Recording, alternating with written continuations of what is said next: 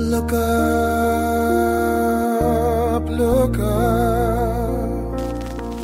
So look up, this is a song about the morning. Keep looking up, don't give up when there's pain deep in your heart. Try to look up. Well, good afternoon, folk, on another spectacular and most beautiful, deliciously gorgeous, wonderful Wednesday afternoon here in Newcastle, Wallsend, close to Lake Macquarie, but not really there. And you are with Danny, Charissa and Shell on Looking Up. Yay! Yay! Were you That was wondering? a lot of adjectives there. I was wondering how many you had. Yeah, well, that's about the extent of my dictionary. So I ran out of my dictionary That's space. how good the day is. That is just how wonderful. And that really is. It's a beautiful day here where we are right now. The blue sky is out there. The birds are chirping, and it's a just beautiful spring day. What can I say? It certainly is. And the best news is that Jesus is coming soon. That is the best news. Amen. Today we are one day closer, and every day is like a fast day closer to the coming of Jesus. And so we're going to be once again unpacking from the Bible principles and lessons to help all of us prepare for the sound of the trumpet. That divine alarm clock is about to sound, my dear friends. And so you have tuned in at the right time and you're at the right station, because we have an exciting message from God's word through the words of Jesus, Charissa. Amen. Once again, we're looking at one of the messages to the seven churches. The church of Pergamos is where we will be going today and unpacking that incredible message. So if you're the first time you have jumped on board, we want to give you a big warm welcome wherever you may be listening to us from around Australia or beyond. We are so glad that you have joined us. So Shell, we also want to welcome you. Shell is our producer and she is just absolutely amazing. Shell, thank you so much for being here. And she just did a big bow and that was it. Now, Charissa. Yes. Good to have you here as well. Oh, thank you so much. How are you doing? I'm all right. You're okay. Looking up. Looking up. Oh, well, it's better than the opposite, isn't it? It is. And so today we have another exciting program. If you want to contribute a question or a comment, we've got an incredible testimony to share with you in a little bit that's come through from one of our listeners, and we'll be doing that after the break that we have through this lovely music break. But the numbers are 0491 064 669. If you want to call, that's 0491 064 669, or send your message or text, and we would love to hear from you. So, folk, without any further ado, we're going to now move into a beautiful song from Nathan Tasker. I know this guy. He's a top guy. I didn't know he could sing. He's in the United States now. I didn't know that either. Glory to his name. He's a man of many talents, and I had no idea. There you go.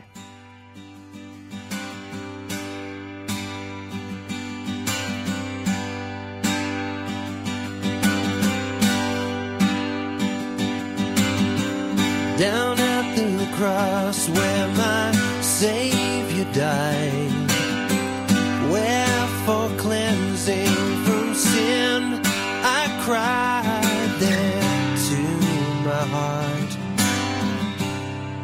was the blood applied. Now I sing glory, glory, glory to his name.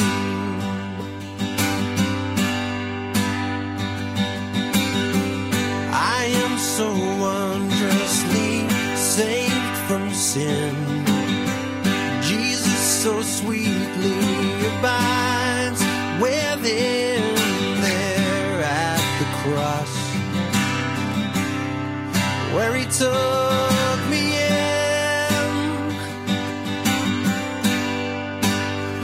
Now I sing glory, glory, glory to his name.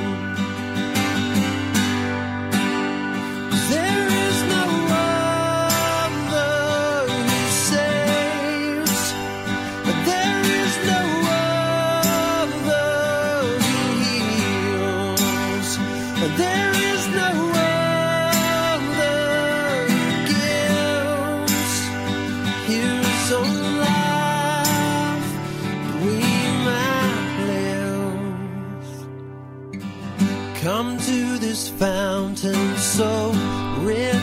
and sweet. Cast thy poor soul at the Savior's feet. Plunge in today. Be made complete. And we'll sing glory, glory, glory to his name. And we'll sing glory, glory, glory to his name. There is no other who saves. There is no other who heals.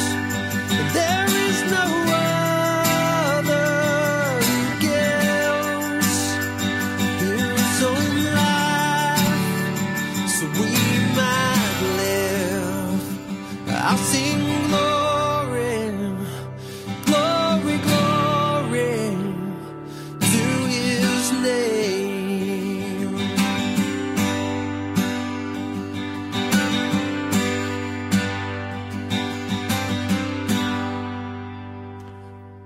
Wow, that was a wonderful song. Glory to his name from Nathan Tasker. Here we are on Faith FM, looking up. Welcome if you've just joined us in the last little bit. We have another blessed program for you from God's Word. And as we take a look at the signs of the times, Jesus told us to be mindful of the signs of the times. Now, he was speaking in context there, Sharissa, in Matthew chapter 16, in concerning the signs of the times, concerning his ministry and how all those signs were ignored, especially by the religious establishment. And so the Messiah was sadly, he was betrayed. He was rejected by the religious establishment of his day, and ultimately he was given over to the Romans, who placed him on the cross. But that was all instigated by the religious establishment. It's hard to get your head around that, Sharissa. Sure is. How the people of God instigated the crucifixion and the destruction of their Messiah that came to save them. It's just something. But you know what? We need to learn lessons from history. There's a lot of lessons to learn. There's a lot of lessons to learn. So, folk, we are here to learn lessons, and the greatest lesson book on the planet is the Word of God. And the Word of God is indeed telling us that we are nearing home. We are nearing home. You know, there's a lot of excitement in a lot of homes in New South Wales because Freedom Day is just around the corner. Have you heard of Freedom Day, Sharissa? I have heard of Freedom Day. And, you know, we wish them all the best, our double-vaxxed friends who will be enjoying greater freedoms than some of us on, what is it, October 11? I think it's October 11, Monday, October 11, if I'm not mistaken. However, there is another day of freedom coming. And that's the Freedom Day I'm looking forward to. Amen. And you know what day that is? When Jesus comes. When Jesus comes, hallelujah. When Jesus comes. Now, Sharissa and I are keeping track of some of the big prophetic items that are telling us that day is coming sooner rather than later. Now, Sharissa, I'm going to hand over to you. What has been making prophetic news headlines in these past 7 days? Oh, there's so many things. First of all, did you know that there is a volcano that's erupting in Spain? Right now, Yeah, like a new one. Like it's starting to spurt a bit of ash and everything there. Spain, So. didn't they, or don't they have a volcano going on somewhere in Spain at the moment on one of their islands? Yeah, maybe this is the one, but there's been 6,000 people that have been evacuated from the towns of El Paso. I'm sorry, I'm not probably saying these things right, and a couple of other towns here I can't pronounce. But anyway, it's just interesting. But probably in terms of the signs of the times, probably one of the most incredible things that of all of the things that we could talk about, happened just a couple of days ago on October 4, where Pope Francis and 40 faith leaders gathered together by invitation of Pope Francis at the Vatican to call for urgent action to combat climate change because, quote, future generations will never forgive us, basically, if we don't. And so that was, I had a look at and I know you did too. We watched some of the. Oh, you watched some of the 2-hour plus episode of this ceremony that took place and the signing. Yes, it was surreal. It was really surreal. It was really surreal. I referred to it as Event Revelation 13.3. Event Revelation 13.3. And now some of our listeners may be thinking, what? I've never heard of that event. That hasn't been on my Channel 9 or Channel 7 or ABC News or whatever.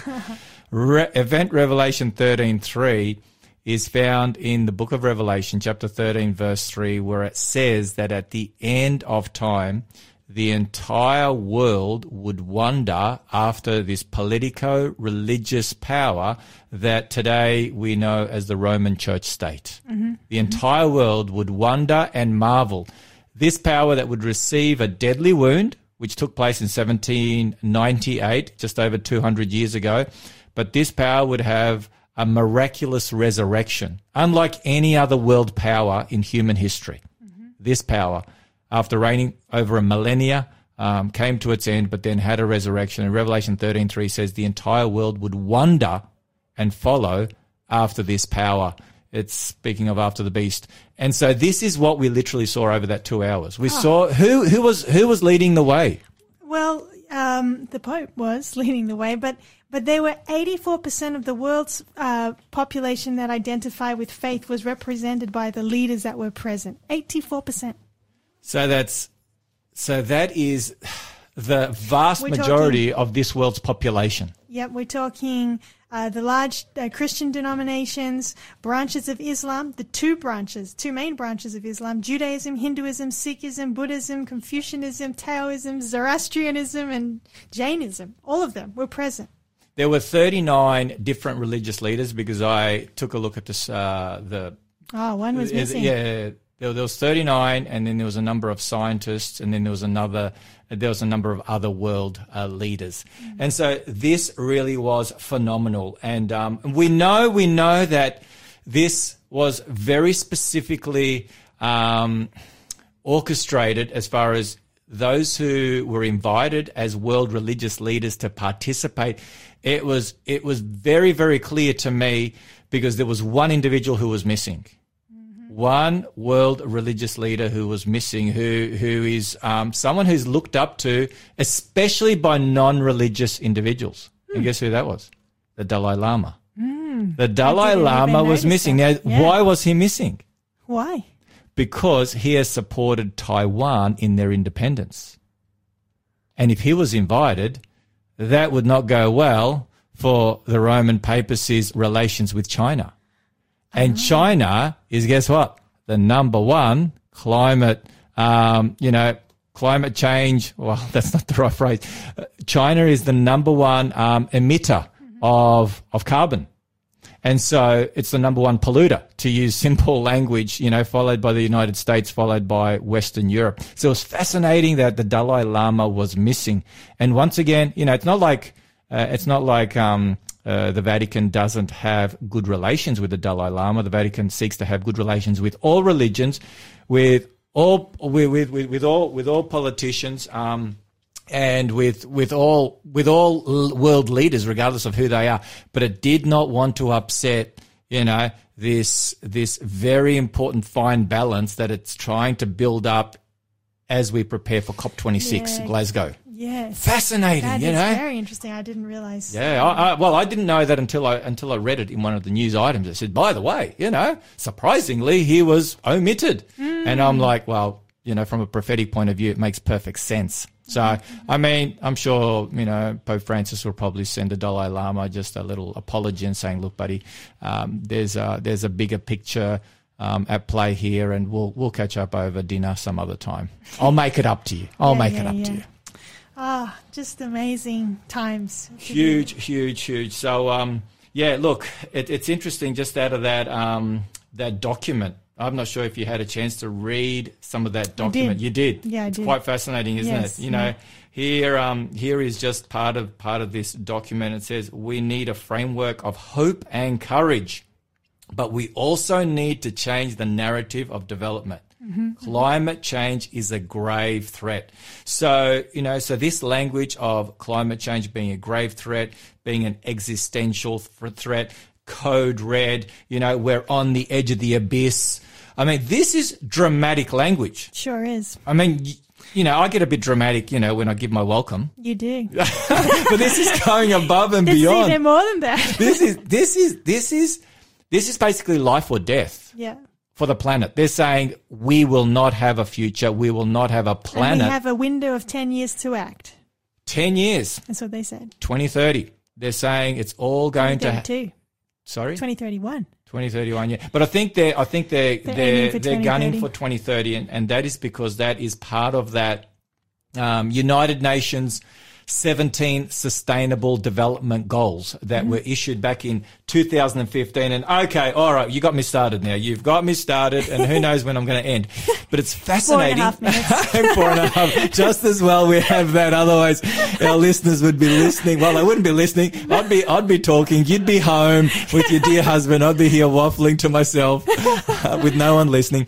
But seriously, those 17 Sustainable Development Goals, which were designed to transform our world, how we live, on the back of those 8 Millennium Development Goals that were put in place from the year 2000 to 2015. So from 2016 to 2030, we have these 17.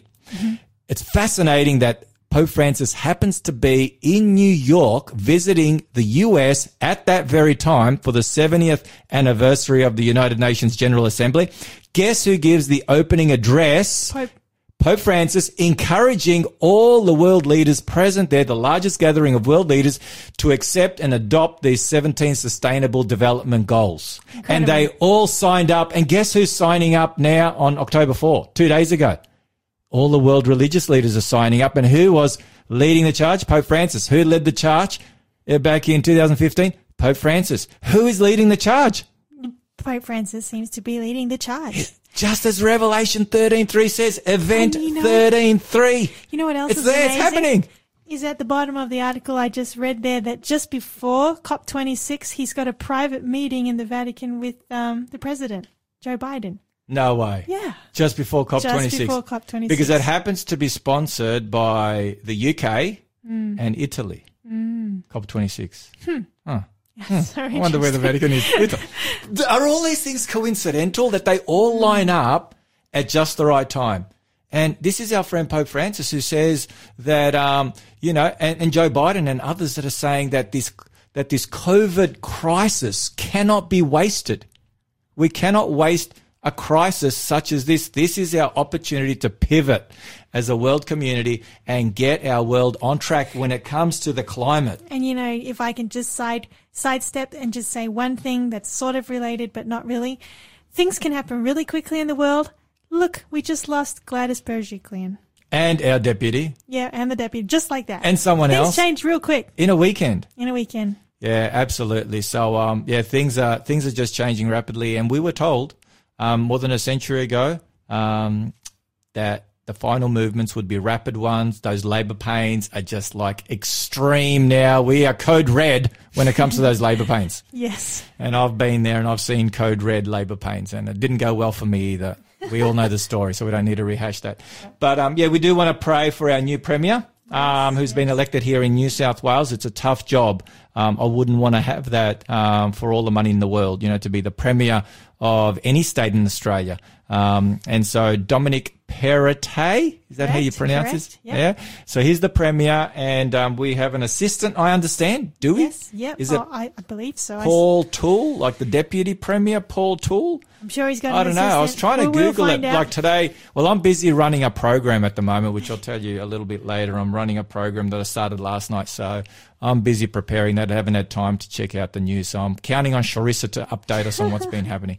Are there some other news items that we need to share either now or in the carryover after? Well, yeah, look. It's up to you. It's just interesting that there was actually a protest in New York for Australia today. And this is not fake news. Not fake news. They were chanting Save Australia. They had flags flying for us because they're seeing, people losing freedoms here, and they're saying that that's not right. You know, I did smile when I read it, but at the same time I thought, oh, that's very kind of them. On the other side of the world. On the other side, Americans protesting on behalf of Australia because it's illegal for us to it's protest. illegal, but over there they can exercise their constitutional rights.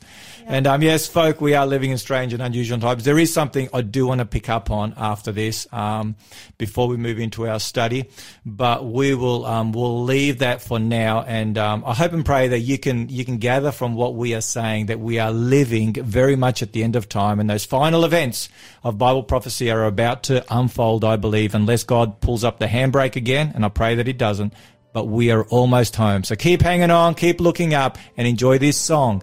And after this song, we've got the news, and then we'll be back. Monotony is rife. It's all the same.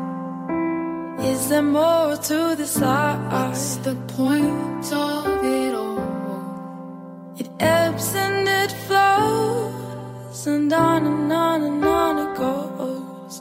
This road knows no end. We're just grasping at the wind. But what if there's more?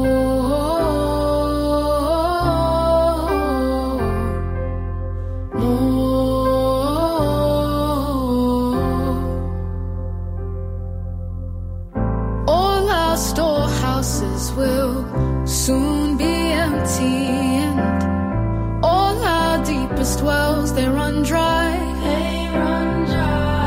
We work our whole lives just to buy a nice grave.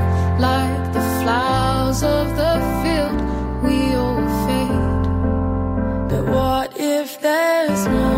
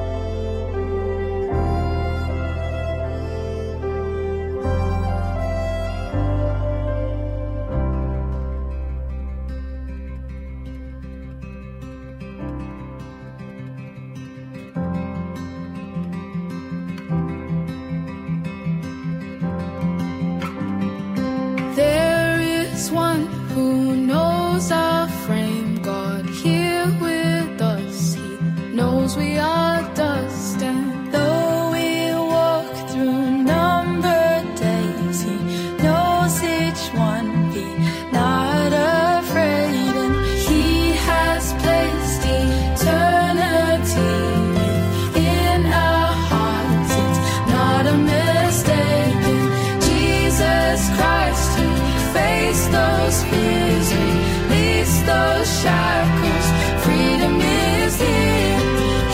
The one who stormed the grave and walked through death to give us breath. Now and forever, he will give you more. Now and forever, more. He will give you.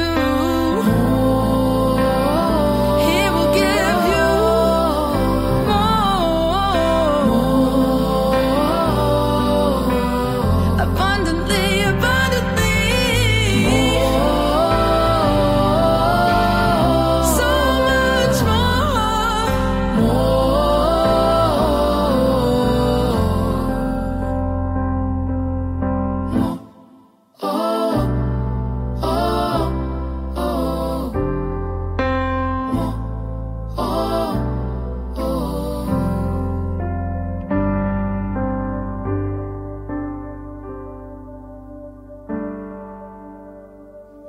Come to me, all who are empty. Come to me, all who are lost. Come to me, reach for eternity, and I will give you more. Hey there, dudes and dudettes. This is Robbie. And I'm Tash from Real Faith. If you'd like to have a more vibrant walk with God, Then come join us from 3:30 to 5:30 every Thursday Arvo to hear fresh stories of God working in real people's lives. digging deep into the scriptures and having a fun time. We'll see you there.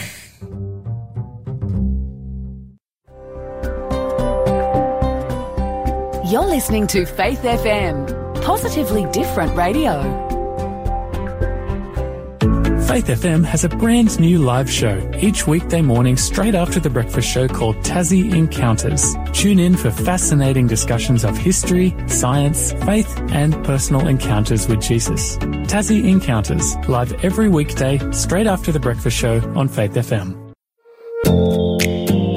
Hey everyone, you're listening to a repeat of our live show, Looking Up. That's right. And if you think this is good, you'll definitely want to tune in on Wednesdays at 3:30 to join us for the live event, because you can actually participate. There's a free giveaway that you can claim. You can text in your questions and prayer requests. Live is so much more fun, so catch you then. Looking up to you.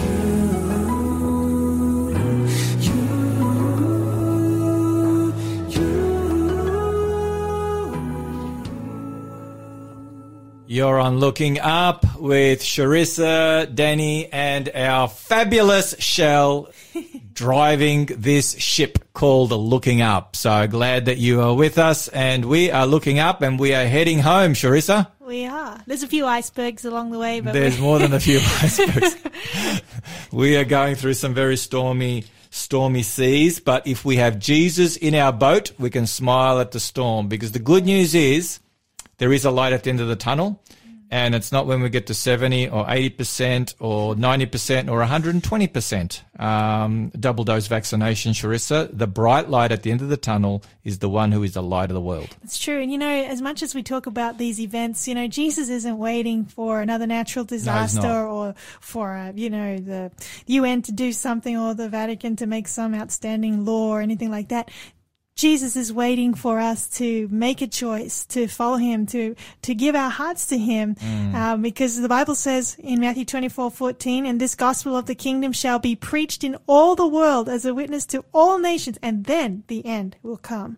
So that's what we're excited about here on this show. Absolutely. And that's what Jesus is ultimately waiting for. And that word there, gospel, that you point out from Matthew 24:14, that means good news. Does. That's what the word literally means, good news. And you got to ask yourself, good news about what? Good news that God so loved the world that he gave his only begotten Son, that whosoever believes in his Son, Jesus Christ, shall not perish, but shall have everlasting life. And so that's the good news.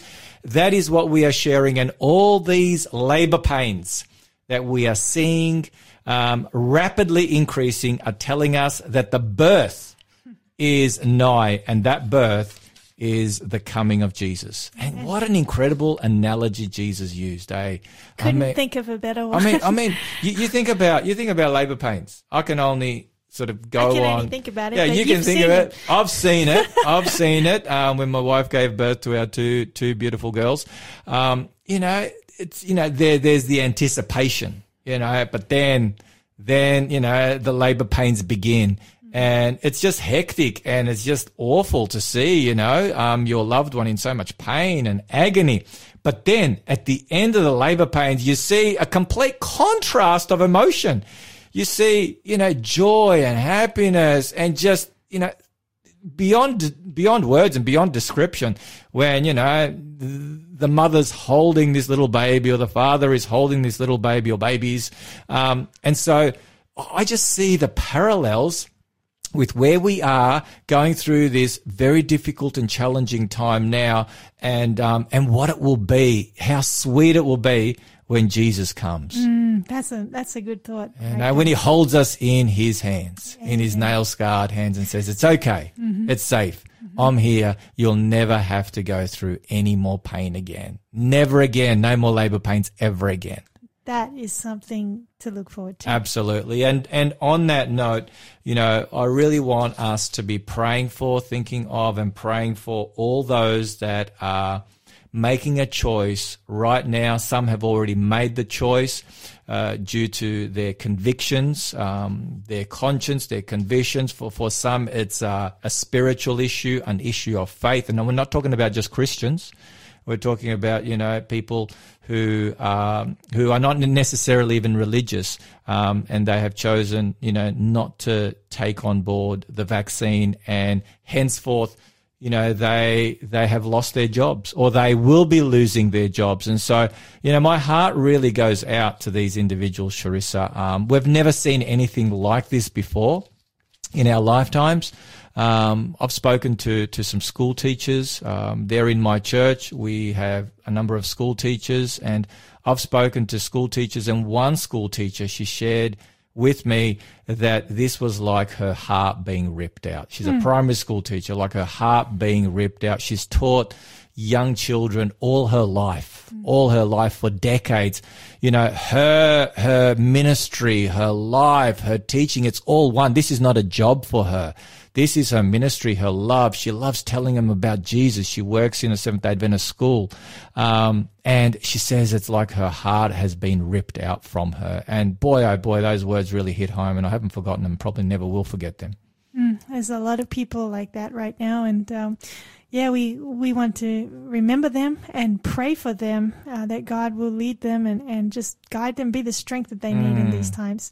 These are end times. These are end times. And I really do believe that if this continues, then surely this must bring us to the end, because, how much worse can it get? It will get a lot worse. It will get a lot worse. I just want to make a note of just what's been happening. We were reminded by our conference president. We had a meeting with him today, all the various pastors around our conference here in North New South Wales, and it was dealing with what we're dealing with now, and the stress, the anxiety, the confusion, just the pain people are experiencing. And, outside of COVID, he rightfully mentioned, and I had noticed it as well.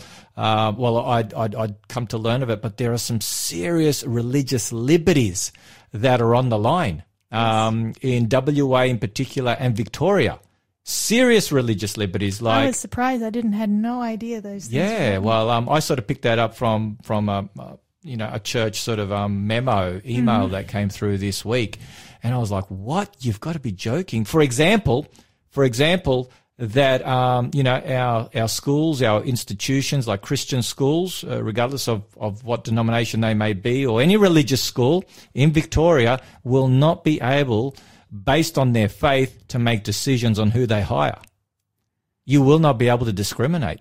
So that's going to seriously compromise, the faith and the ethos of the school.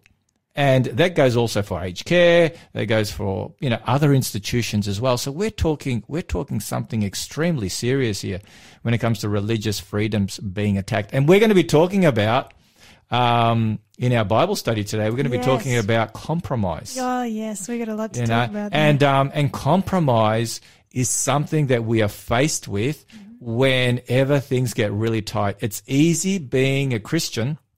It's easy being a person of faith when the sun is shining and everything is going hunky-dory. But what happens when your faith will have a serious detrimental impact on your life? And that's what people are facing right now. So we want to be thinking and praying for people, and this whole debate over conscience versus religious freedom. We have religious freedom in Australia, but we don't necessarily. Well, we do have the liberty of conscience, but to a degree. And there is just so much at stake here, and we really need to be praying for our government leaders, especially here in New South Wales. We've got 2 new government leaders heading things, and so we need to be praying for them and encouraging and praying for those who are doing a really tough I mean, you were telling me that people in Afghanistan are praying for. Is that true? People Well, in Afghanistan are praying for Someone from Australia. Afghanistan has been watching the news in Australia, and they're worried about Australia.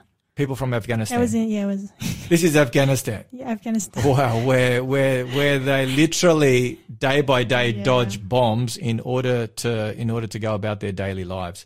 So, well, I just want to share one thing. I'm not sure if you have anything else, Sharissa, Nope. but I do want to just share. I've started a program, a seminar called Discover Hope, Finding Peace in Uncertain Times. So it's a 3-part series. It began last night, and if you're interested in tuning in, we continue tonight. It's all online, 7:30 to 8:30. So it's a 30-minute message followed by a 30-minute Q&A, roughly about that. And so you need to go to Discover Hope. So all one word, discoverhope.info, discoverhope.info, and you can find the previous message that I shared last night, and tonight, 7:30, that will be kicking off. And then tomorrow night, I have the third and final one in this Discover Hope series. So tonight's message is entitled Seconds to Midnight. And tomorrow night is Back to Normal. Getting back to normal. Have you heard anything about that, Sharissa? Yeah. You have heard a little bit about that. And then next Tuesday, I begin a new series. It's a once a week revelation of hope, God's final message of love to the world, where in 30-minute bite-size pieces, I will be unpacking over 10 Tuesday nights, the 3 angels' messages, God's final message of love to the world. The gospel that you spoke of in Matthew 24:14 that is articulated in an end-time context in Revelation 14:6-12. So anyway, that's a little on that. So discoverhope.info. Man. Wow. So, well, with all that, we are ready to roll into our are. Bible study. So it's an exciting study. Oh, we've got the book. Thank you so much. That's why I have Shell and Sharissa here. Otherwise, nothing would go according to plan. Okay, our giveaway today. And how many do we have to give away? I believe there is an unlimited resource. Unlimited resource. Provided you haven't already, obtained a prize. Okay, so in if the you month. haven't won about 10 books in the past, then you are eligible. So, yeah, here it is. This is a really good book by a fantastic author, Steve Wohlberg, and it's entitled False Prophecies About Israel, Babylon, and Armageddon. Whoo, that's pretty big. I'll say that all again. False prophecies about Israel, Babylon, and Armageddon. So it's a full-on end-time book by Steve Wohlberg. Now, we've got a testimony to share. Yes, Shell, I knew Shell was pointing to, we've got a powerful testimony. Do you want to read that out for us? Do you have that there? Oh, Shell does. Shell, fire away. This is a powerful testimony. Yes, so this came through for us yesterday. A lady is in Adelaide at the moment. Her name is Monique. She goes by Mojo. And yeah, she has had to go to Adelaide for a couple of weeks for medical reasons. And while she was there, she stumbled across Faith FM. And she's been listening for at the time she had been listening for over 24 hours, pretty much straight. She said she stopped for some sleep, but other than that, she's just been listening so intently, and just truly blessed by what she's heard. And yeah, so she contacted us for a book, and yeah, just her last comment that she said was, "Your programs are godly, brilliant, and she said that she's been brought to tears. She's been just overwhelmed with the things that she's learning, and she's just super excited to get home and Praise tell all the of her Lord. friends about it." Wow. That's fantastic. Mojo, was it Mojo? She goes by Mojo. Thank you so much for sharing that with us. That's so encouraging. And did she mention something that Looking Up was her favourite program?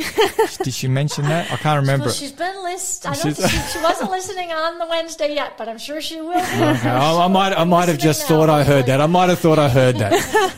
I am hearing a lot of things these days that aren't actually factual, but no. So we're really glad, Mojo, you are being blessed by this wonderful program.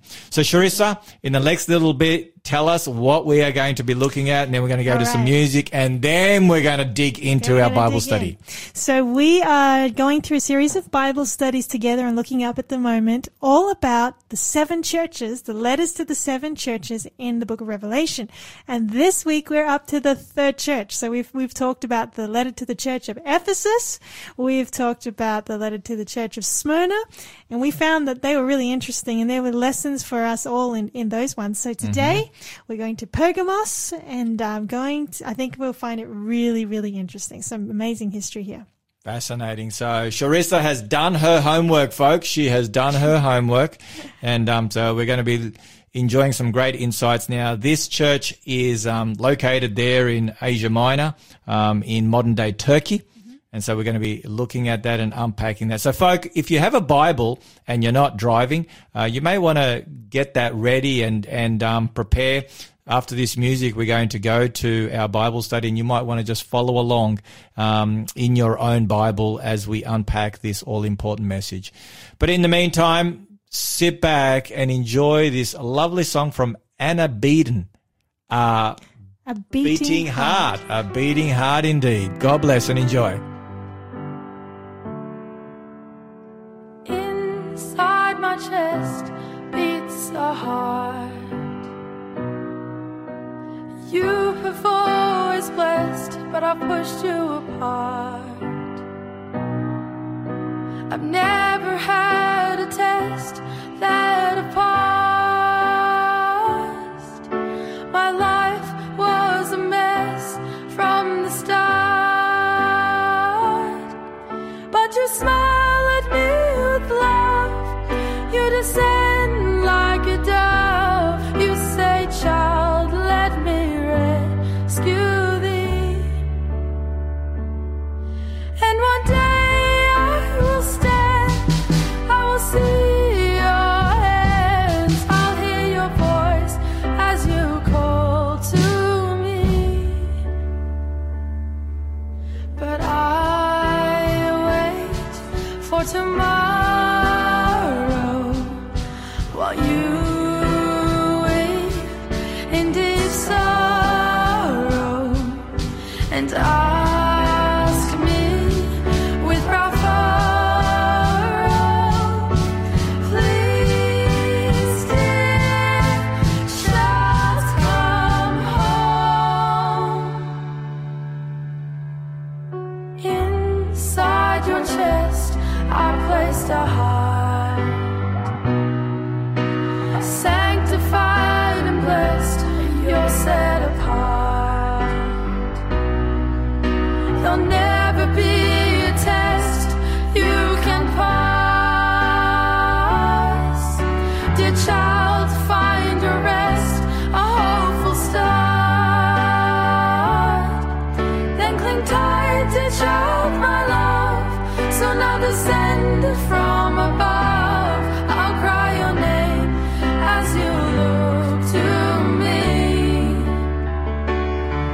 Then you'll play with the band and sing with the sand as we stand on the glassy sea. But I wait for tomorrow while you weep in deep sorrow and ask me with brow furrowed, please dear, child, come home. Inside your chest I've placed a heart, sanctified and blessed, you're set apart. Wow, I hope you enjoyed that song. Doesn't she have a fantastic does. voice? Anna Beaton. Anna, and a fantastic personality to match. Yes, I've briefly bumped into her, but you know her reasonably well, do you? Well, I've probably bumped into her a little more than you, but every time she's just a lovely Christian. She is a lovely person. Where is she these days? Up north somewhere. Okay. She got married. She's now got she a married? new last name. Yeah. Oh, wow. Fantastic. Well, Anna, all the best. If you're listening in, we really appreciate your music and all the best in your wonderful life with someone. All right, Sharissa, on that happy note. Yeah. Do you have something? No, I'm not really sure. I'm ready to get into the Bible study. Okay, that is what we are here for. That is what we are here for. Shell is giving us the thumbs up, and so we are moving into our Bible study. So, well, what shall we do? Shall we pray as always? And then ready to plunge in? Yes. All right. Do you want me to pray? Sure. Father in heaven, we thank you again for the opportunity to study your word. We pray that you will lead and guide us as we open your word. Each and every person, whether they have their Bibles in front of them or whether they will be listening while they're driving or whatever else they are doing, we pray that your Holy Spirit will impress upon our hearts these words of Jesus that are so applicable and important to us right now. And we pray that in Jesus' name. Amen. Amen. All right, so the Church of Pergamos, and we're in Revelation chapter 2. We'll be studying verses 12 to 17, and I've actually been trying to memorize this chapter this week. Oh, wow. Yeah. So, you going well with it? Yeah, I think so. I think I've almost got chapter 2. Wow. Good so, for you. Here we go. Shall I say for you this? Say it off the top of your head and I'll watch. Okay, and you watch it. Yeah. And to the angel of the church in Pergamos write, these things says he who has the sharp two-edged sword. I know your works and where you dwell, where Satan's throne is. And you hold fast to my name and did not deny my faith, even in the days in which Antipas was my faithful martyr, who was killed among you, where Satan dwells. But I have a few things against you, because you have there those who hold the doctrine of Balaam, who put a stumbling block who taught Balak to put a stumbling block before the children of Israel, to eat things sacrificed to idols and to commit sexual immorality. Thus you also have those who hold the doctrine of the Nicolaitans, which thing I hate. Repent, or else I will come to you quickly and will fight against them with the sword of my mouth. He who has an ear, let him hear what the Spirit says to the churches. To him who overcomes, I will give some of the hidden manna to eat, and I will give him a white stone. Yep. And on that stone, a new name written which no one knows except him who receives it. Amen. Wow. Did you hear that, Shell? Yeah. Wow, that's phenomenal. You've got an amazing brain. No, I've been working very hard on this. Praise the Lord. Well, I'm sure, Justin, if you're listening, you have a wife. Nothing's going to get past her. Nothing will get past her. There are no secrets that you will be able to hold on to. She's got a brain that can remember everything. I wish that was true. But anyway. Fantastic. Look, praise the Lord. So you know what? Maybe one day you need to do a bit of teaching on how people can memorize Scripture. Yeah, well, I'll give you my secret right now. Okay. There's an app called Scripture Typer. Oh, and you can just plug in, the chapter, and it tells you every time you get a word wrong, it goes red. And so it's an instant feedback. And so that's been really helpful. So I've just tried to go over and over it. Okay. Someone was telling me about an app, a memorizing Scripture app. So that must be it. Yeah, Scripture Typer, I think it's called. Oh, wow. There you go, folk. What's it called? Scripture Typer. Yeah. Yep. It's really helpful tool. Praise the Lord. All right. Well, we're ready to back up and talk through it now. Yes, we are. So back to verse 12. To the angel of the church in Pergamos write, these things says he who has the sharp two-edged sword. What strikes you about this verse? Well, what strikes me about this verse is this two-edged sword. Jesus describes himself, because these words are the words of Jesus, and he describes himself as one who has a sharp two-edged sword. And this reminds us of, the vision that John saw of Jesus Christ in Revelation 1:16, excuse me, where if I read what it says here, this is John describing Christ, who he saw in vision in chapter 1 of 16. He had in his right hand 7 stars. Out of his mouth went a sharp 2-edged sword. And his countenance was like the sun shining in the strength. So we've got Christ, who is the Word, and this sharp 2-edged sword comes out of his mouth. So obviously, this is a church that needs to get back to the Bible. Needs to get back to the Bible. Yes. Because the previous church is, as we discovered last week, is a church where Jesus could not find a fault. Well, that doesn't mean that they were sinless, but overall, that period of history for 200 years, from about 100 AD to about 300, 320 AD, which is when this next church begins, about 320 AD in the time of Constantine, this church was pure. This church was faithful to Christ, but now Jesus has to bring out the 2-edged sword. Yeah, it's amazing. And it reminds me too of that verse in Hebrews 4, verse 12, where it says, "For the word of God is living and powerful and sharper than any 2-edged sword, piercing even to the division of soul and spirit and of the joints and marrow, and is a discerner of the thoughts and intents of the heart." And as you were just highlighting there, Jesus is the Word. The Word incarnate. And we actually just received a message from Freco. Oh, wow, Freco. And he just commented on that lady's testimony, and he just said, "I know how blessed that lady feels. I found Faith FM just before COVID and still getting blessed." Oh, praise the Lord. God bless you, Freco. Oh, indeed. And it's interesting that the very first words in the book of John, in the beginning was the Word, and the Word was with God, and the Word was God. Amen. And the Word is speaking of Jesus Christ, the Word who became flesh and dwelt among us.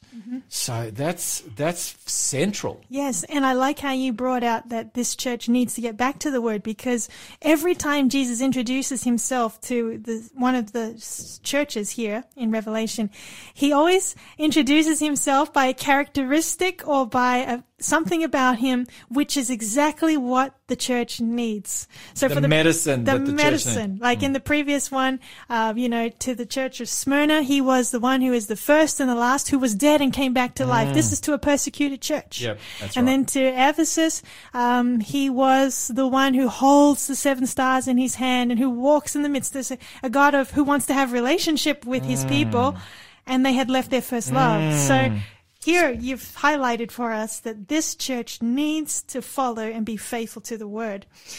All right. Is there anything else you want to add? No, I think that sets the platform. Okay, and I think too, as you highlighted, so we just recap, this is now looking at, from a historical perspective, the period of church history from 313, 320, right up to 538 AD. If we could just, finish off on that. Just one other point. The name Pergamos itself is interesting. You had that one? Yeah, you go. It means elevated from what I could find. Yeah. And you've been there. Yes, I have been. It's it was a city that was on a hill about 300 meters high. So, well above, the rest of the surroundings. And so cities back in ancient times were ideally built up on a hill. And that was so that it could be more easily defended against an enemy, because it's a lot harder going up the hill to attack a city than on a flat or worse still, for the poor city if it's down the hill. Nobody would build a city down the hill, obviously. But so it was in a prime position. And this city and the church that dwelt in that city in the first century sort of felt confident that it was on a good wicket. Let's say it was a church in the first world. A church feeling comfortable in the first world. High up. We could relate to. Yeah, everything was hunky-dory. Everything was fine and dandy. Because, who could threaten this city? Who could threaten this church? And so with complacency often comes compromise. Yes. We're going to see that too. Did you have anything else on verse 12? Okay. So verse 13, Jesus says, "I know your works," and he says this to every church, like Jesus knows everything that's going on in our lives. But he says, "And where you dwell, where Satan's throne is, And you hold fast to my name and did not deny my faith, even in the days in which Antipas was my faithful martyr, who was killed among you where Satan dwells. Well, we need to unpack this because anyone reading this just might not, catch it at first glance. You really have to go all over the Bible to come to your conclusions. So what's going on here? Well, here we have a church. Once again, Jesus says, I know your works and where you dwell, where Satan's throne is. Oh, that's so interesting. Satan's throne is. Now you got to think about Satan. Yep. How does he work? He works through deception. Yes. How did he deceive Eve at the very beginning of time? Human time. Through lies. Through lies, but through deception. He mixed truth and error. He said, did God say, you are not to eat of all the trees of the garden? Mm-hmm. And that wasn't true.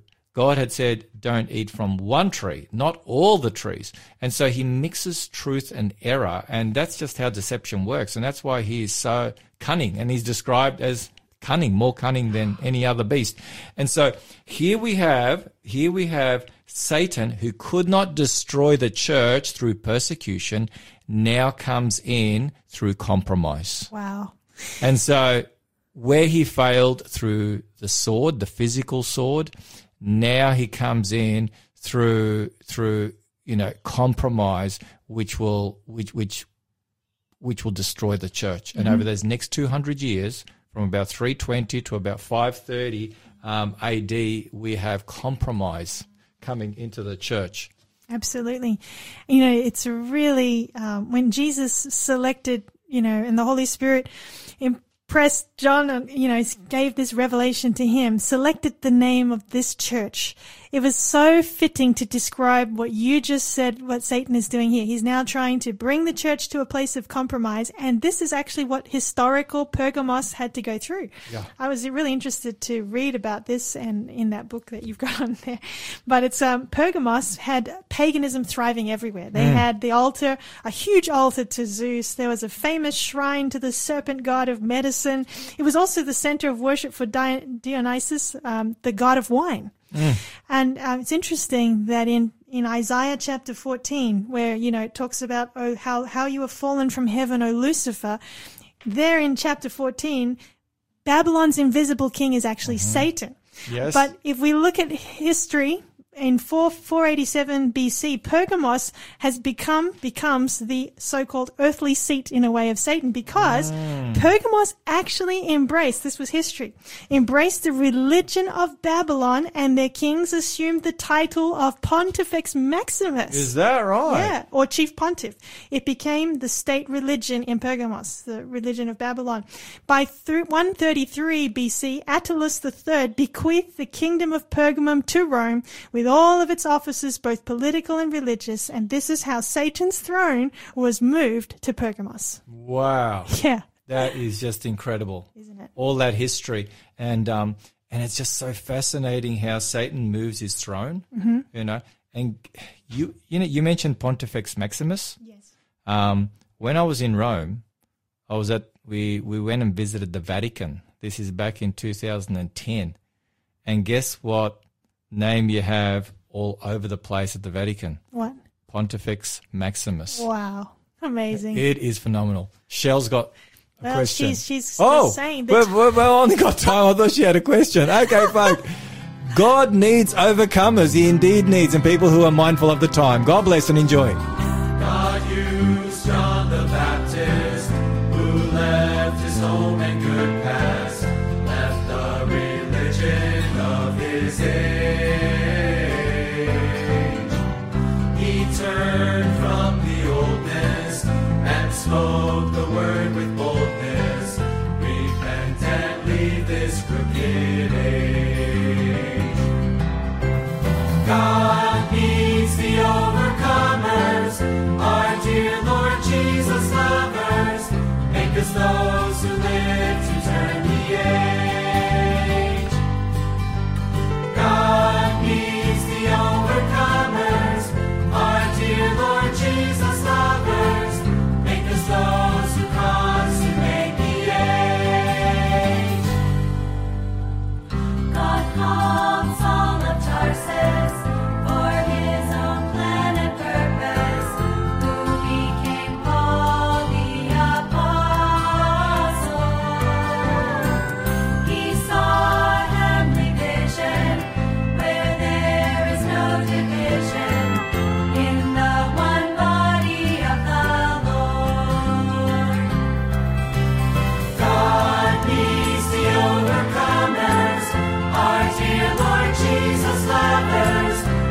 those who live to turn the age.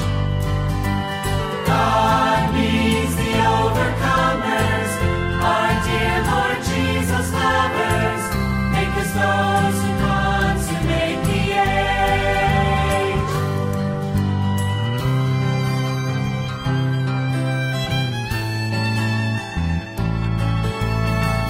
God called Timothy now, like Saul with Paul who knew how to pray and be soaked in the Word.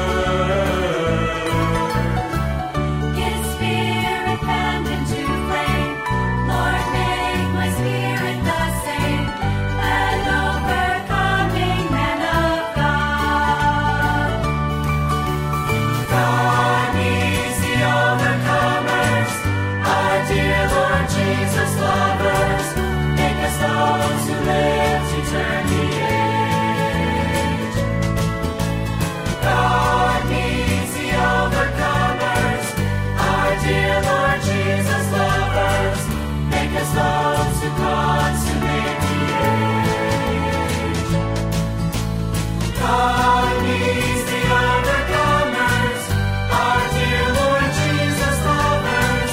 Make us those who live to turn the age. God needs the overcomers, our dear Lord Jesus lovers. Make us those who consummate the age.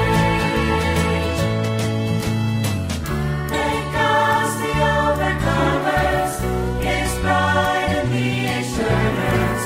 Make us those who consummate the age.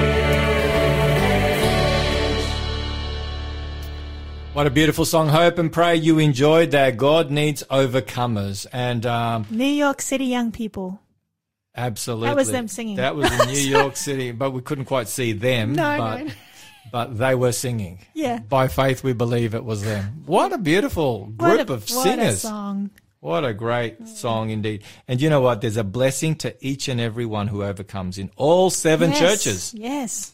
Every church, through our Christian history, every person in the last 2,000 years who has overcome through Christ receives the gift of eternal life. There's Amen. a blessing for each one.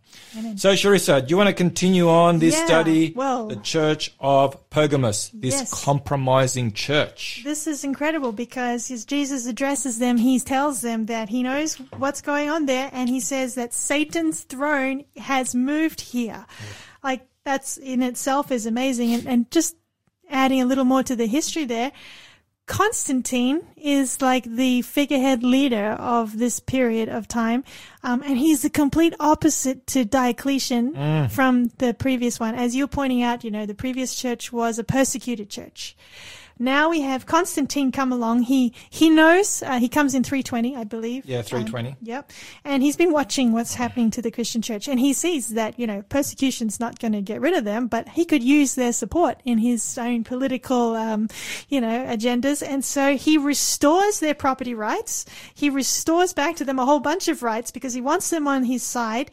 And as soon as the church is elevated, with this marrying of church and state power coming together, suddenly people start putting their trust in government. People start putting their trust in the king, if you like, in Constantine, and in Rome instead of God. And it's compromise. Yeah, indeed. And so this is where Christianity now becomes the popular religion of the empire. This is where Christianity is institutionalized. Mm-hmm. It's from this time that we have, the building up of some of these incredible churches that are still present there in Western Europe, in Asia Minor, or the ruins are still there, So this is where we have that. It's fascinating to me also that at the very heart of the Pergamum, religion was sun worship. Oh, that's yes. at the very heart of their religion. So, and guess what Constantine was? He was a sun worshipper. Yes. Which was very much at the heart of the Roman, the Roman faith, sun worship. Didn't he make... He did make the first ever Sunday law in 321. Wow. March. Didn't take him long, did it? Didn't take him long. 1 year. 1 year. And And that was to appease, the pagans and the Christians. And, by that point in time, a lot of the Christians had been compromising, especially in Rome, seeking to attract the pagans to Christianity. They'd been compromising, on the day of the sun. Yeah. And so a lot of changes were taking place. And then Constantine just rubber stamped it. And you know what? It was the popular thing to do. So if you're a Christian in the time of Constantine, well, then you had certain privileges that you would not have otherwise. And so instead of being persecuted, as you rightly pointed out under the previous emperor, now the Christians enjoyed great liberties and popularity. Yes. And there's nothing like fueling compromise other than popularity. Popularity fuels compromise unlike anything else. Ooh, I think we need to come back to that because that's a good, really important point for us to pick up on. And you know what? As I'm listening to you talking here, I'm just thinking to myself, this, in terms of Revelation being a love story, what happens here in Pergamos sounds a bit like a love affair. Like there's unfaithfulness to Jesus going on here because of compromise. And the church, it really does represent what's happening here, that Satan has done a complete change in tactics. If you can't beat him, join them. And he's moved his throne out of paganism into the church. Yeah. He's infiltrated. Incredible. The church. Well, who is, it's interesting that, and we've mentioned this in the past, but Judas was the one who betrayed Jesus. True. He was part of the inner circle of Christ, and Jesus referred to him as the son of perdition. True. The Roman papacy, or the medieval Christian church, Yes. was infiltrated by Satan. And in 2 Thessalonians chapter 2 and verses 3 and 4, the Apostle Paul there speaks of this system as the son of perdition, the same language that Jesus uses for Judas. So that's that infiltration process. Now, when Jesus, and it was happening even in Paul's day. That was Yes. the beginning, but then it, just like those labor pains, it grew. Now, when Jesus is addressing this church, he is addressing the faithful in this church as well, but also recognizing what's going on in the compromising church around them, because he also says, you hold fast to my name and did not deny my faith, even in the days in which Antipas was my faithful martyr. A martyr is someone who dies for their faith. And Jesus calls Antipas faithful. Who is Antipas? Well, as far as I could see, there's no historical record of anyone like this by this name in the Bible, in the New Testament, and not anywhere else that we have found. But given that we're dealing with the book of Revelation, which is all signified, comes in signs and symbols, there's a mention here in the later on of Balaam, and in the next letter there's a mention of Jezebel. These were all biblical characters that are symbols, not literally there, because they were in the Old Testament, thousands of years before. If we take Antipas as being a symbol and we break down what the name Antipas means, anti, against, pas, fathers, against the fathers, someone who's against the church fathers, we can see then that this describes an attitude that was in the church where people are now seeking preeminence, they want importance in the church, but they're not being faithful to Jesus in so doing. And actually there's just something here in 3 John. 3 John, there's only one chapter here, verse 9. This is actually John, who's also writing the book of Revelation. He says, I wrote to the church, but Diotrephanes, I can't say the name, Diotrephanes, who loves to have the preeminence among them, does not receive us. So there was someone in the church who would not receive the apostle John, who had walked with Jesus, spent time with Jesus, is writing out the book of Revelation, and he wouldn't even receive that. And so, it was even happening back then. So John would have been one of the fathers, you could say. He was seen, but this individual, Diotrephes, or however you say his name, he wasn't looking to give the respect and honor due to this spiritual leader in the Christian community, John of all people, the beloved disciple of Christ. And so we're seeing this taking place here in the church of Pergamos. Yeah. And so, you know what? They say power corrupts and absolute power corrupts absolutely. So as the church now is gaining power, before it was powerless from a political point of view, but now it is gaining power, political power, prestige, prominence, and popularity. There you go, all those P's. Yes, it is now moving away from the word of God. And so Jesus says, I must come to you with my two-edged sword. That is the only hope to get this church back on track. That is sliding ever so quickly, not slowly, but ever so quickly down that one-way path that leads to destruction called compromise. Yes, powerful. You know, on this point, I think I'd just like to highlight too what Paul wrote to the church in Thessalonica, the Thessalonians, in chapter 2, 2 Thessalonians chapter 2, verses 3 and 4.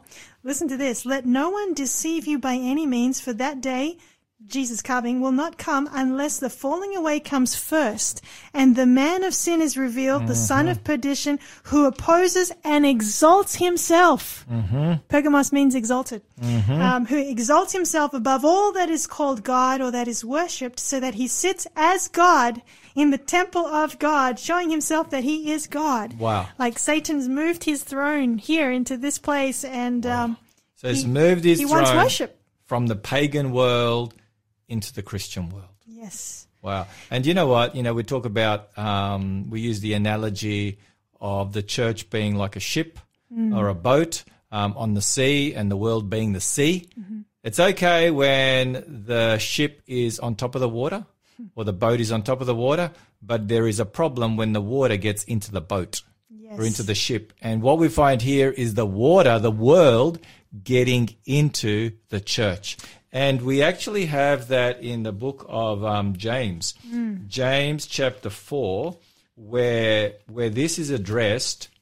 And, you know, we have, you know, you mentioned Balaam, and that's very much at the heart of that. But here we have this compromise. And James chapter 4, verse 4, James writes, adulterers and adulteresses, do you not know that friendship with the world is enmity with God? Whoever therefore wants to be a friend of the world makes himself or herself an enemy of God.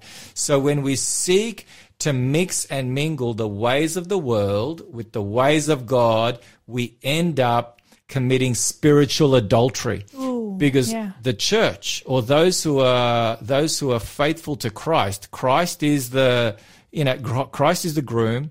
His bride is the church. When we move away from Christ and his teachings, here's the word, and when we seek to become popular and accepted by the world, Jesus said the world will not love you because it did not love me, and so on and so forth. When we seek to receive that, you know, affirmation from the world, well, then we commit spiritual adultery against Christ, who is our husband. We walk away and we become a Jezebel. Absolutely. And the church of that time recognize that in historical Pergamos and the application to Christian history here, they recognized that if they were going to be faithful to God, there had to be a separation from the world, from a corrupt church even. In fact, if I quote from a book, Great Controversy, page 45, the author says that in their minds, they said, let there be difference and even war. That's how strongly they felt about the need to be obedient to God's word. And so there's a separation that happens in this period, and Jesus is addressing that church that separates. So this is probably the beginning of, well, I guess the foundation for what will take place, which is the Dark Ages, which is the next church that we're going to look at next week. Yeah. And so you already have this separation of those who will not be moved but will stand on the word of God, rain, hail, or shine, and those who are willing to compromise. That's right. And it's fascinating. I believe we are coming to that point now. We're coming to that point now where we have the word, and I see it in Christian circles. The people that I mix and mingle with, some are like, well, you know, for the sake of this or for the sake of that, I think it's not such a bad idea that we give in a little bit here, compromise a little bit there. And so we are now living in that time as well. Mm-hmm. And you're seeing very clearly those who are saying, no, I'm going to stand on the Bible like Martin Luther, rain, hail, or shine.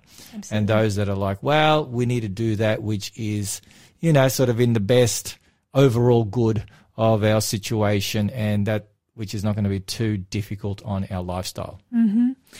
And I think on this note, if we just move into as much as we can get in verse 14, after all of this, Jesus says, "But I have a few things against you," to the church in Pergamos, "because you have there those who hold the doctrine of Balaam, who taught Balak to put a stumbling block before the children of Israel, to eat things sacrificed to idols, and to commit sexual immorality."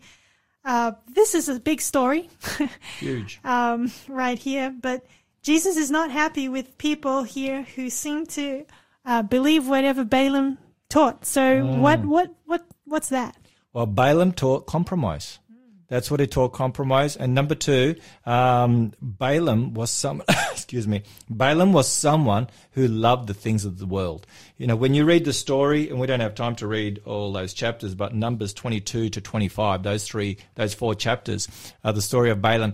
The children of Israel are on the borders of the Promised Land. They've been wandering for 40 years. They're on the borders of the Promised Land. And King Balak from Moab, he seeks to put a curse on the people of God, and he uses this prophet Balaam, who is supposedly a prophet of God, in order to curse the people of God. And God told him, don't go, but Balaam chose to go because there was incentive there was wealth and incentive. And so he was after the things of this world, and he was compromising what God said. Wow.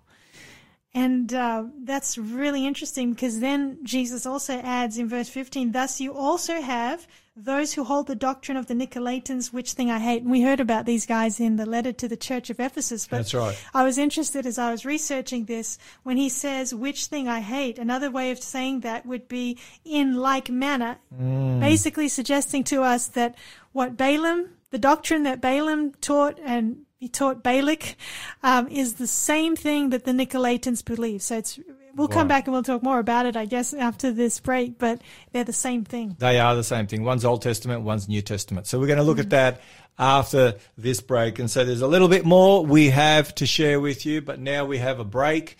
And then we're going to go to the news. And after that, we will be back with you. So don't go away, but sit back and enjoy Balsam Range from Grit and Grace. And we'll be with you after the news.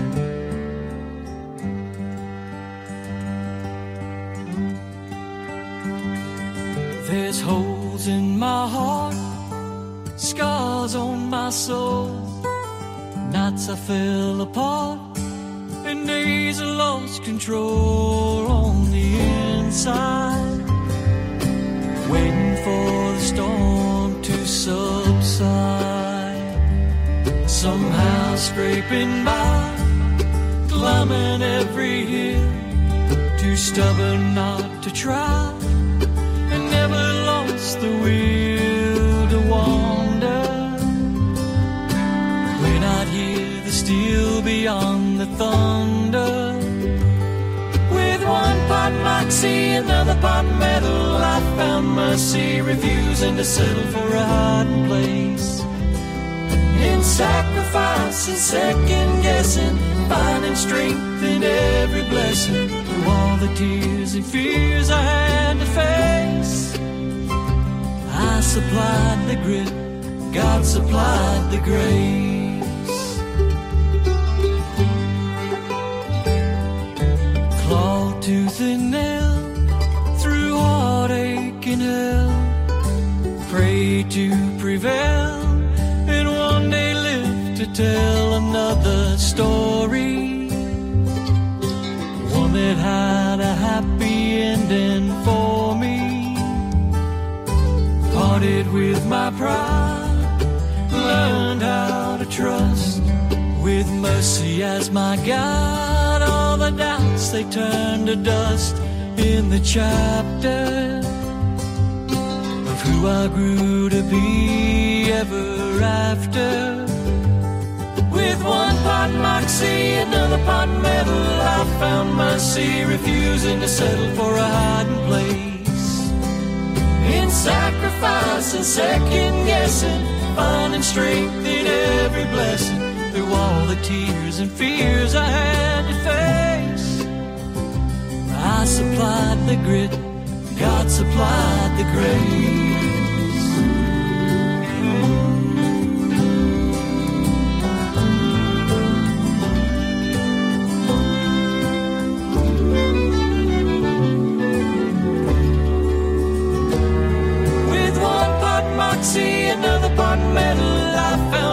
mercy, refusing to settle for a hiding place.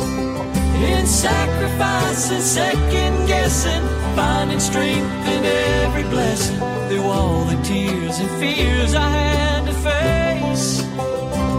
I supplied the grit, God supplied the grace. So I supplied the grit, God supplied the grace.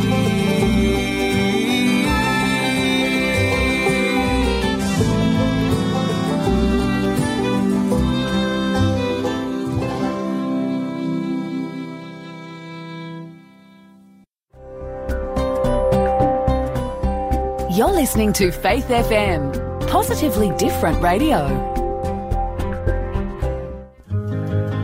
I'm Robbie Bergen, and I'm inviting you to tune into my brand new show right here on Faith FM, The Faith Experiment. Join me as I share with you my personal experiment with faith and how September 11, 2001 helped shape my worldview.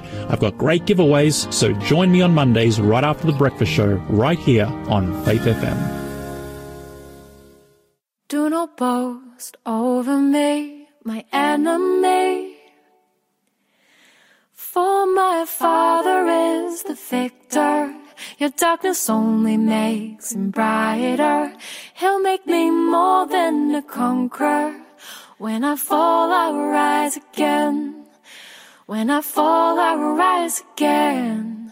When I fall, I will rise again. When I fall, I will rise again. Do not gloat over me, my enemy. Disappointments push me deeper into dependence on my Father. I hold on to him, my helper. When I fall, I will rise again. When I fall, I will rise again. When I fall, I will rise again. When I fall, I will rise again. Do not rejoice over me, my enemy. Every trial makes me stronger. Every failure makes me wiser, as he refines me in the fire. When I fall, I will rise again. When I fall, I will rise again. When I fall, I will rise again. When I fall, I will rise again. Oh, oh, oh, oh, oh, oh,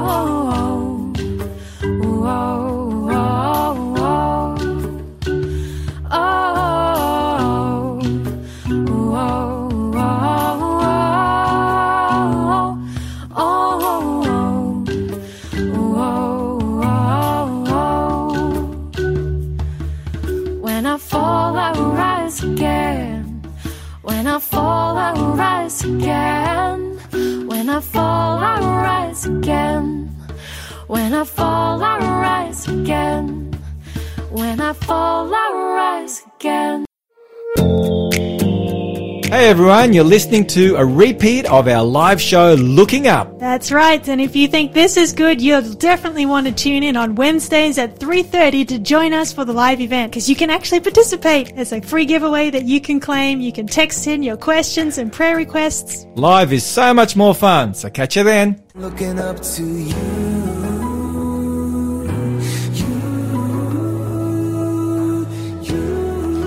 Well, we're in the final run of Looking Up. We're in the home stretch. Sharissa, it's been another exciting study in God's Word. Yes. Before we continue the study and wrap that up, just a reminder, we are giving away this book today. It's called False Prophecies About Israel, Babylon and Armageddon by Steve Wohlberg. So we have 25 books only. So for the first 25 listeners that will call in, it will be yours to keep. So here's the number. You can either call or you can text 0491 064 669 or 1800 324 843.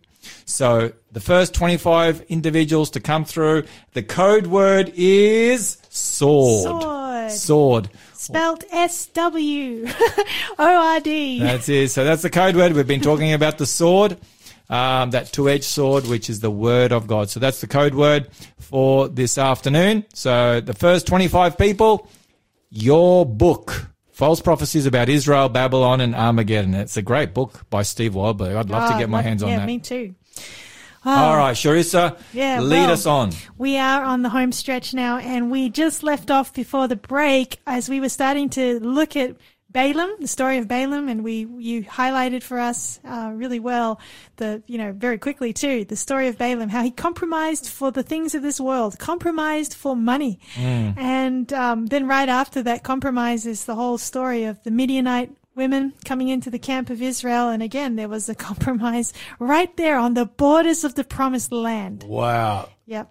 And it's interesting, we were pointing out just before too, when Jesus says, but you also have there those who hold the doctrine of the Nicolaitans, which thing I hate. And in other words, he could have said, which in like manner, the same thing that I hate. So there is a link between the doctrine that Balaam taught, Balak, to put a stumbling block before the children of Israel, and the Nicolaitans. And it's interesting too, as I was studying in this book here, An Enduring Vision, Revelation Revealed, the author of this book quotes and points out that the meaning of these two names are very similar. Nicolaitans, Nico and Laos, it means conqueror of the people. Wow. Yeah. And Balaam means destroyer of the people.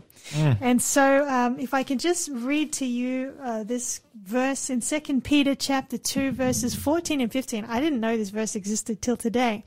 But here it says, having eyes full of adultery and that cannot cease from sin, enticing unstable souls, they have a heart trained in covetous practices and are accursed children. Listen to this. They have forsaken the right way and gone astray, following the way of Balaam, the son of Beor, who loved the wages of unrighteousness. Wow, that's 2 Peter, isn't it? 2 Peter chapter 2. Verses 14 and 15. Yeah. Yeah, very, very powerful. And it's interesting that here in this Andrew's Study Bible, as I take a look at that term, the Nicolaitans is the Christian counterpart of Balaam in the Old Testament. So we've got one in the Old Testament, Balaam, and in the New Testament, the Nicolaitans. And Balaam, as you pointed out, not only means a destroyer of the people, but it also means not of the people. Yes. Not of the people. And the Nicolaitans here, it says, destruction of the people, which is, Balaam, one who destroys the people. And it's through compromise, compromise. And sometimes compromise even looks like tolerance. Yeah. Where we put up with it. And that's a danger, I think, that the church and Christians we face today. How much will you tolerate, before you actually take a stand for what is right? And if we think about it, this whole letter is actually, in this letter, Jesus commends those who stand up and speak up and not tolerate. Remember, in the beginning, he was talking about Antipas, who, right. who was his faithful martyr, who did not deny my faith or my name. That's the name of Jesus and the faith of Jesus, this symbol is. And so, I guess we need to deal with this. And in light of what you read in James, we need to deal with spiritual adultery, with compromise, with the snare of tolerance. God wants us to deal with it with the word of God, the sword. Amen. That sharp two-edged sword. And that's the only way to deal with compromise is the word of truth. Amen. It's the only thing that can inoculate us against compromise, because compromise is our default. Yes. I mean, who wants to be uncomfortable? Yeah. We all enjoy our comforts. And so we don't want to, we don't want to put ourselves at any risk if we can help it.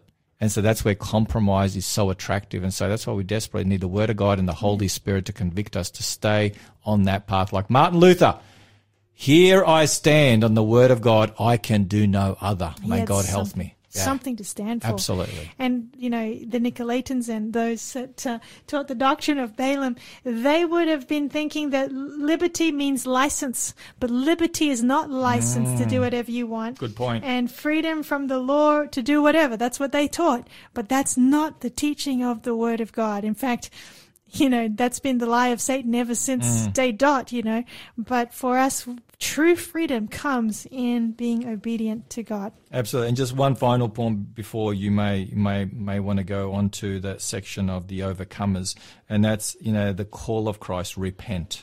Yes. And that word there, repent, means do a U-turn. Amen. You're heading in the wrong direction, do a U-turn. It's the same message that Jesus shared, that John the Baptist shared, repent. Peter on the day of Pentecost, repent, repent, repent. It's the message to Laodicea, which is our day, and we're going to get to that, repent.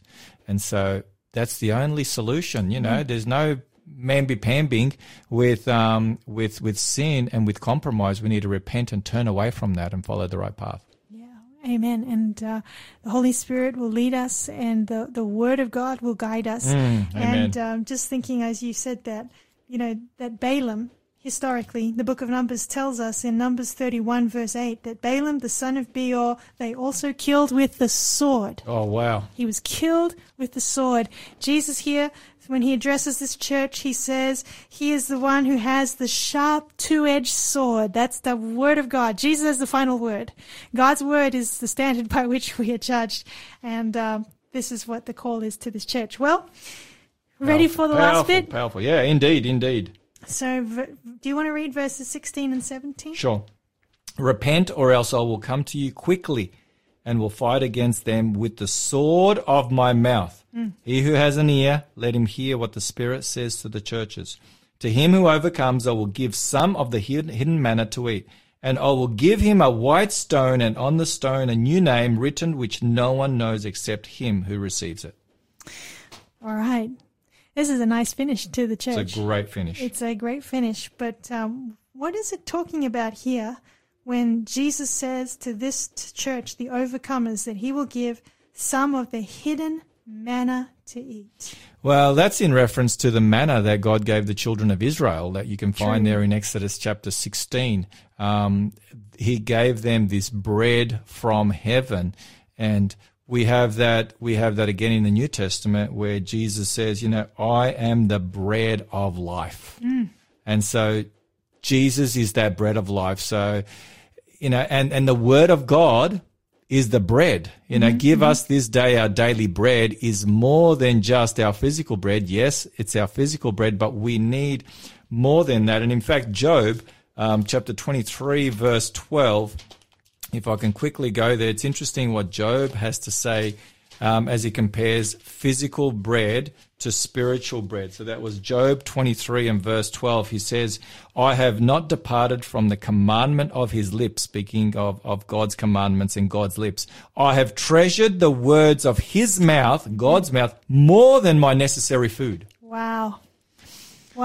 So by returning back to Christ, by returning back to being faithful to Jesus Christ, by receiving that two-edged sword, the Word of God will be nourished, will be fed, and we will be healthy Christians once again. I like that there, even that addition of the word healthy, like in the Old Testament, when the children of Israel were on their way to the promised land and God is raining down manna from heaven, it's from heaven, first of all.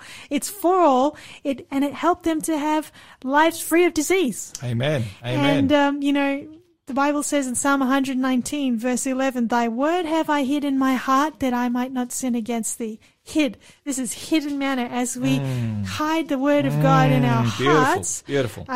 We will be able to not compromise when things in this world call us to do so.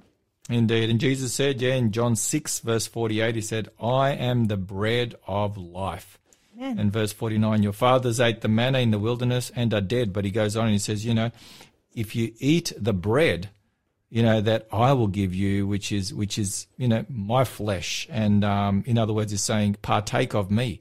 Have a relationship with me. And what do we partake of when we're in a communion service? Bread. The bread and the grape juice. And what does the bread represent? It represents the body of Christ, And what are we to be? We're to be the body of Christ. Yeah. And so we partake of Christ. We have this intimate relationship with him. Amen.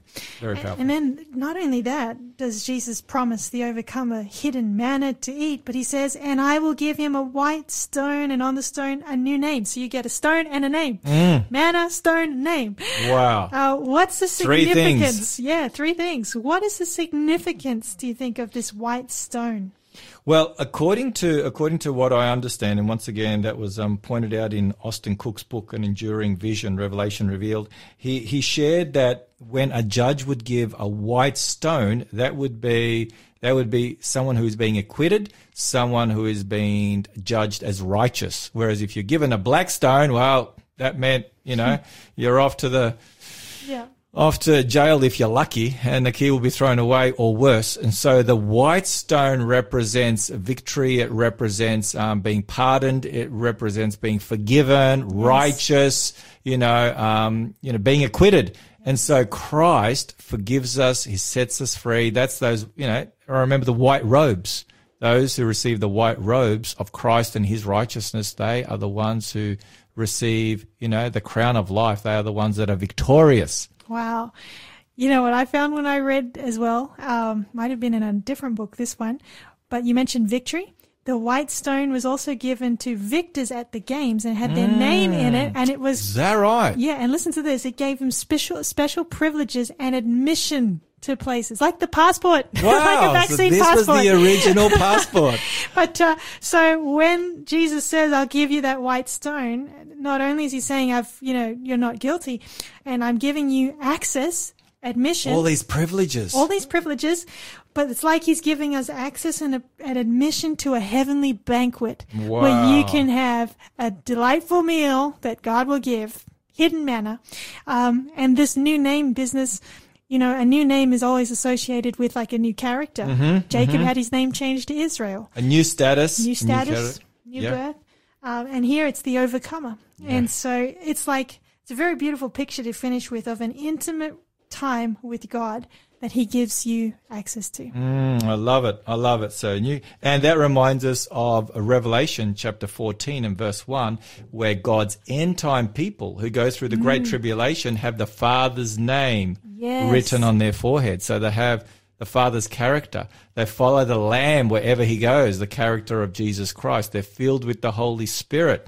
Amazing. And they share the message of God's love with the world. So this picture is all the way through Scripture, and especially in the book of Revelation. I don't know about you, but as I read that and I think about that, it's a very inspiring call to be faithful. Amen.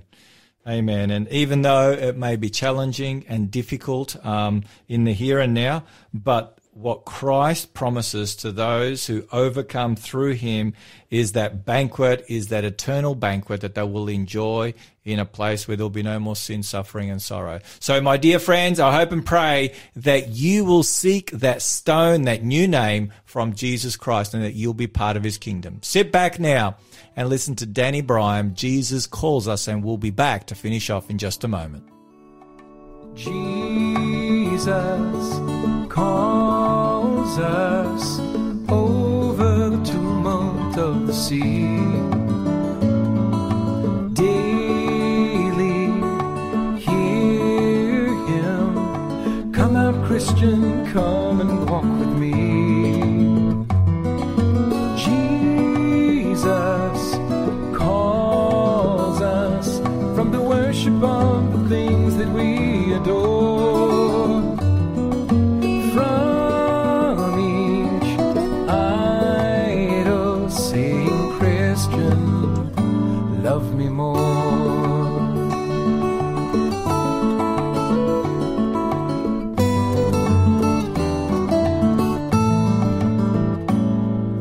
Joys and sorrows, days of toil, hours of ease. Still he calls us, come on, Christian, love me more than these. Jesus calls us, by your mercy may we hear your call.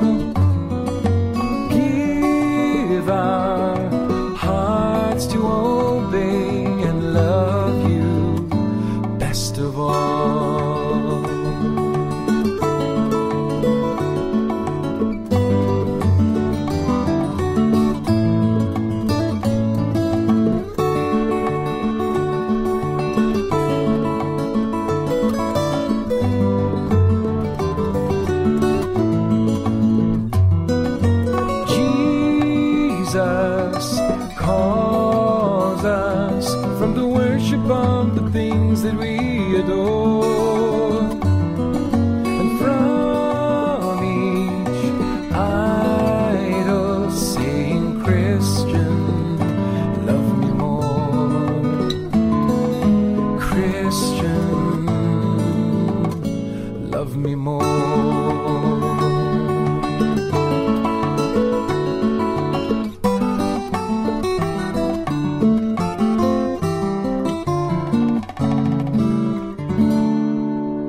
What a beautiful song, Charissa, and I think that is a wonderful way for us to land.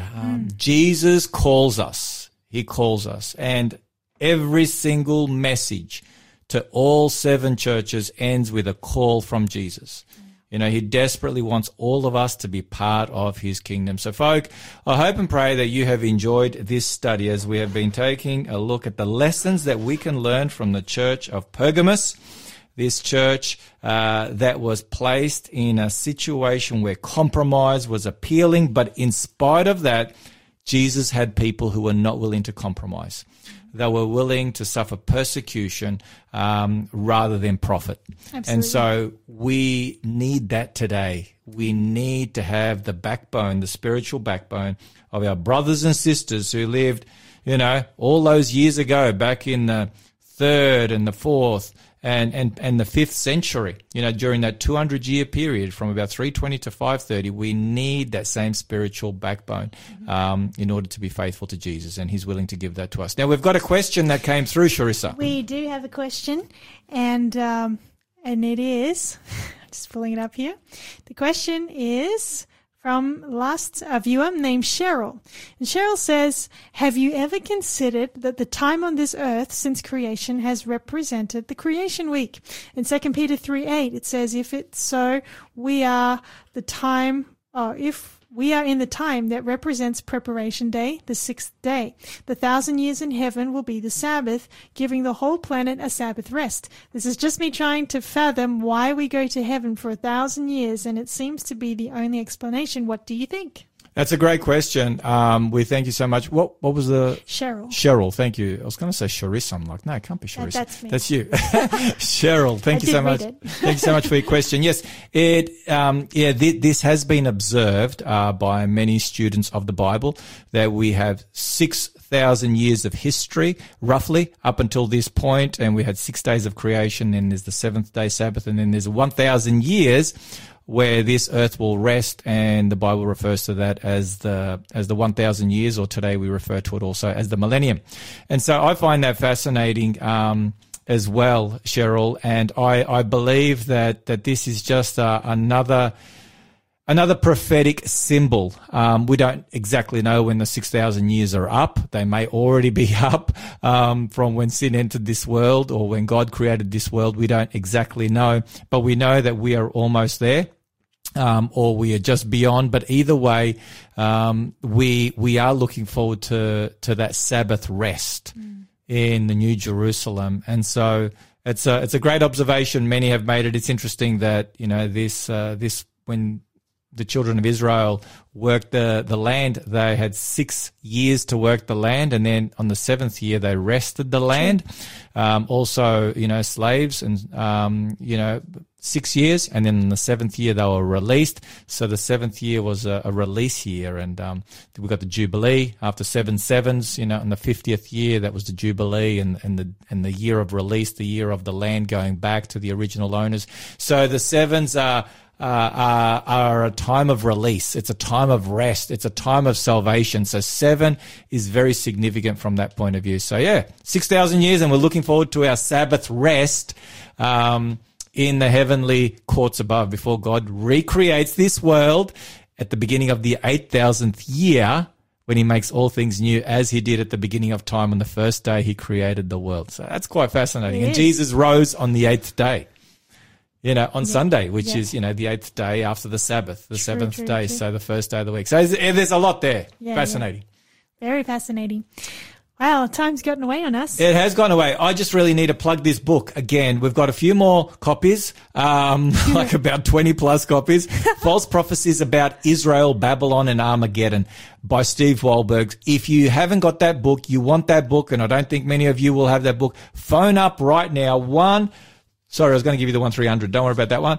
There is no 1300 number. 0491 064 669. 0491 064 669. Text us your details with the code word, which is SWORD, SWORD, and that book will be yours, sent to your home. Sharissa, do you have a final thought? I do, actually. Little quote from Book Great Controversy. Question is asked, why is it that persecution seems in a great degree to slumber? The only reason is that the church has conformed to the world's standard and therefore awakens no opposition. I'll skip to the end here.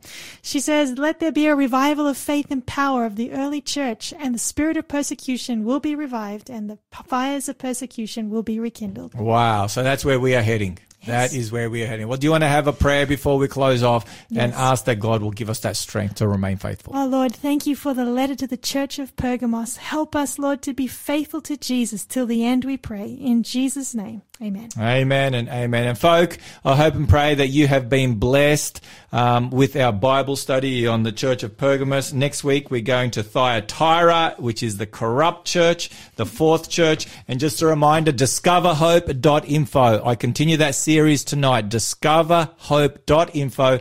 Join me 7:30 tonight as we take a look at the signs of Jesus coming. He is coming soon. Hallelujah and praise the Lord. So in the meantime, remember, fear looks around, regret looks back, but faith keeps looking up. God bless you and enjoy the rest of your afternoon.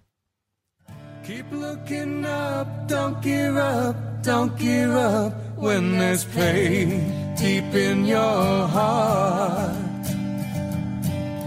Keep looking up, don't give up should the tears begin to start. With a prayer, all your cares He will cast into the depths of the sea. His love is always